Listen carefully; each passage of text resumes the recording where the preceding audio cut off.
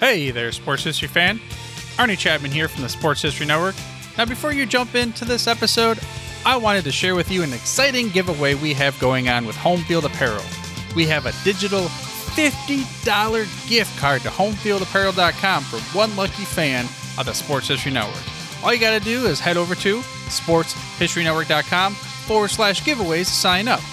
Again, that's sportshistorynetwork.com/giveaways.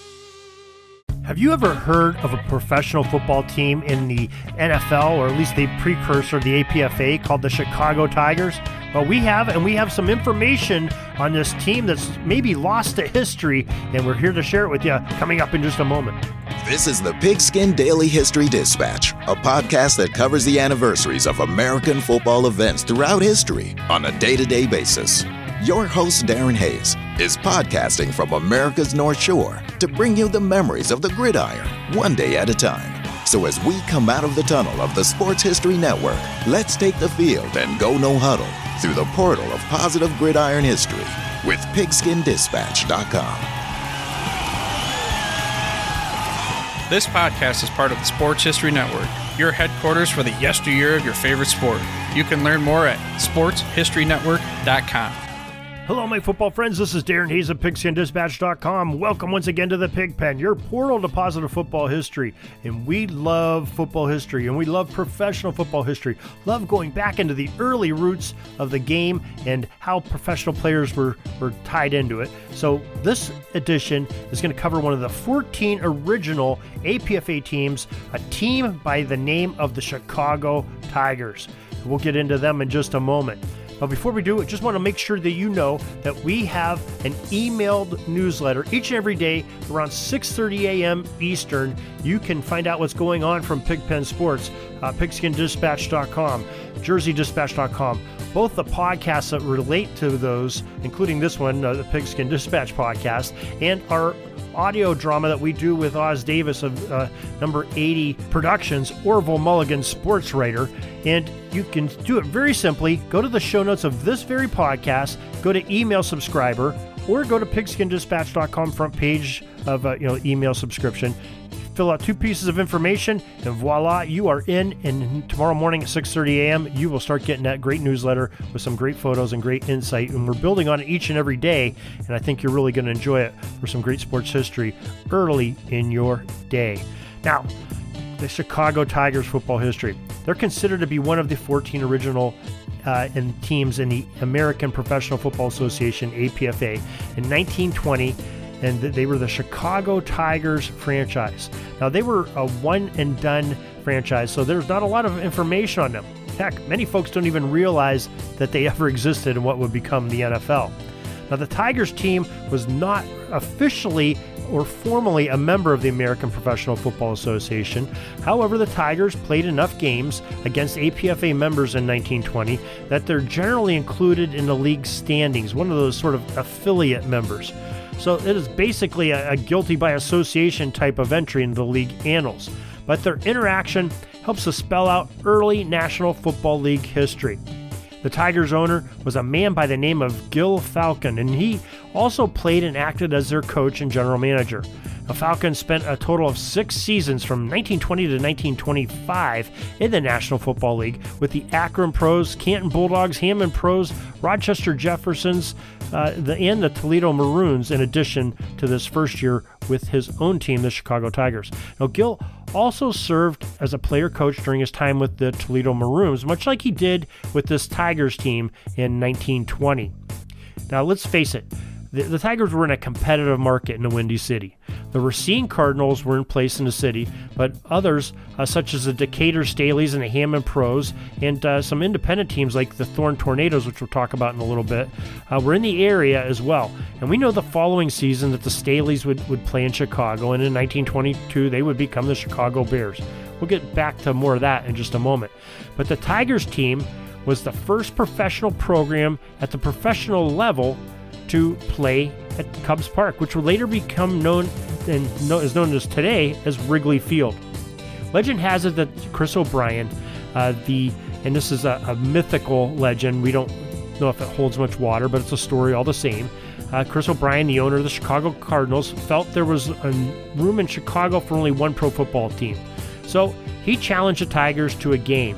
That winner would remain, and the loser would need to leave or fold or do whatever, but not be in Chicago anymore as a team. Now, we don't think that whole legend holds a whole lot of water, and there's a few reasons here that some experts bring up. First of all, our friend Joe Ziemba, in his great book, When Football Was Football, The Chicago Cardinals and the Birth of the NFL, doesn't imply this at all. Now, Joe is probably the foremost expert on Chicago Cardinals history. As a matter of fact, I'm going to make that statement. He is. He wrote multiple books, has a podcast on it, When Football's Football. Make sure you check that out on the Sports Histories Network.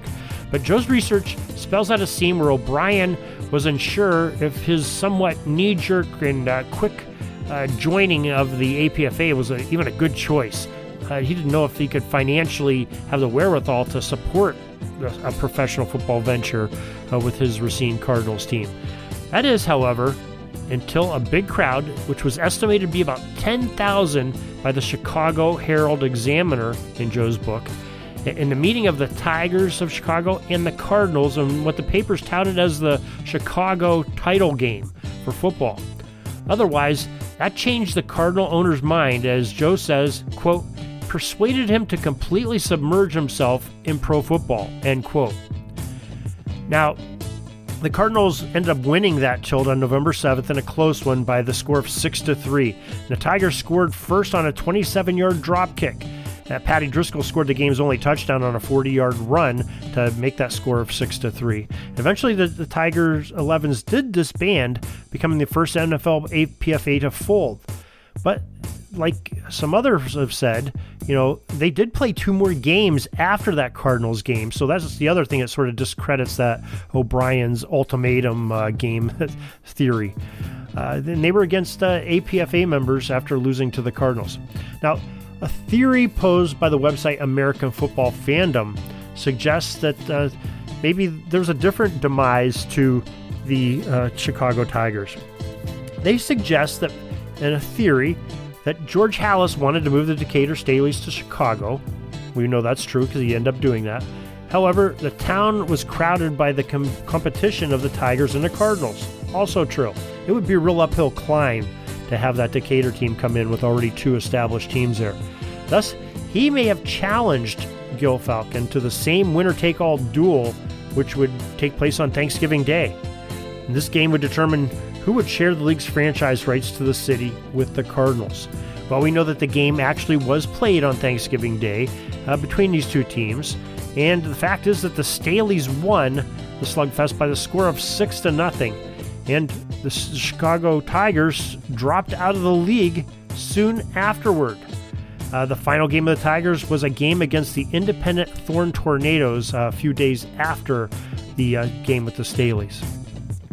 Now, against the APFA opponents, the Tigers were 1-5-1. Their lone victory, a 12-0 shutout of the Detroit Heralds.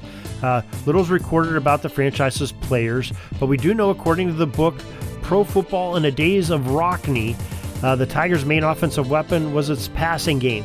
The archive refers to the passes thrown by Johnny Barrett and Milt Gee to the likes of Jack Mager and Oscar Knopp, some great names in history. But little is written in the newspapers, if at all, in the days leading up to the game against Thorn. Could that have been the other win recorded on their final record? We know the APFA had them as 1-5-1, but their overall records recorded as 2-5-1. And also, who did they end up tying in the APFA? Well, these may be lost forever. They're questions that lost to time. But if you have any other information on who this may be or anything else on the Chicago Tigers, please send it to us at pigskindispatch@gmail.com, and we will certainly make record of it here with this attempt to preserve football history on the Chicago Tigers. And we would definitely appreciate it, that, and with any sources that you may have for knowing such information, a newspaper article or a book or something else. We'd love to hear about it.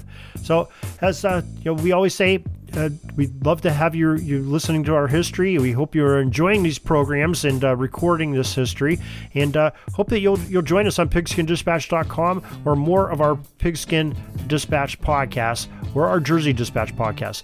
Also, go to SportsHistoryNetwork.com for some. We have about 30 other podcasters in addition to these two podcasts I just mentioned, and with our Orville Mulligan sports writer, which is also there at SportsHistoryNetwork.com. But these other podcasters are experts in their fields as well. They talk, Joe Ziemba, we told you, is one of those podcasters, and they have talks and chats all the time, recorded for 24 hours a day, 7 days a week, 365 days a year. You can download as many as you like. There's thousands of hours there, sportshistorynetwork.com, and I think you'll get some great enjoyment out of that. Now, till tomorrow, everybody, have a great Gridiron Day. Peeking up at the clock, the time's running down. We're going to go into victory formation, take a knee, and let this baby run out. Thanks for joining us. We'll see you back tomorrow for the next podcast. We invite you to check out our website, PigskinDispatch.com, not only to see the daily football history, but to experience positive football with our many articles on the good people of the game, as well as our own football comic strip, Cleat Marks Comics. PigskinDispatch.com is also on social media outlets, Facebook, Twitter, Instagram, and don't forget the Pigskin Dispatch YouTube channel to get all of your positive football news and history. Special thanks to the talents of Mike and Gene Monroe, as well as Jason Neff for letting us use their music during our podcast. This podcast is part of the Sports History Network, your headquarters for the yesteryear of your favorite sport. You can learn more at sportshistorynetwork.com. Hey there, sports history fan. This is Arnie Chapman, a.k.a. the Football History Dude, and I wanted to thank you for stopping by to listen to another episode here on the Sports History Network. Our podcasters are passionate about uncovering and sharing sports stories from yesteryear. And if you didn't know it already, we have over 30 shows across the network covering all sorts of sports history topics. In fact, here's a glimpse into one of our awesome podcasts here on the network.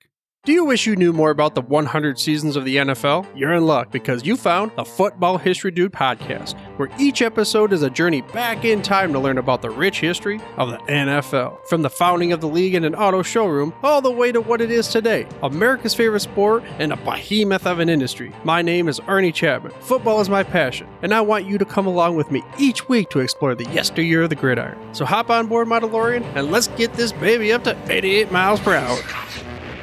How about that? I bet you're super hyped to go listen to that new podcast, right? Well, to learn about this show and all the other podcasts on the network, head over to sportshistorynetwork.com/podcasts. Again, that's sportshistorynetwork.com/podcasts. Head over there today to find your next favorite sports history podcast.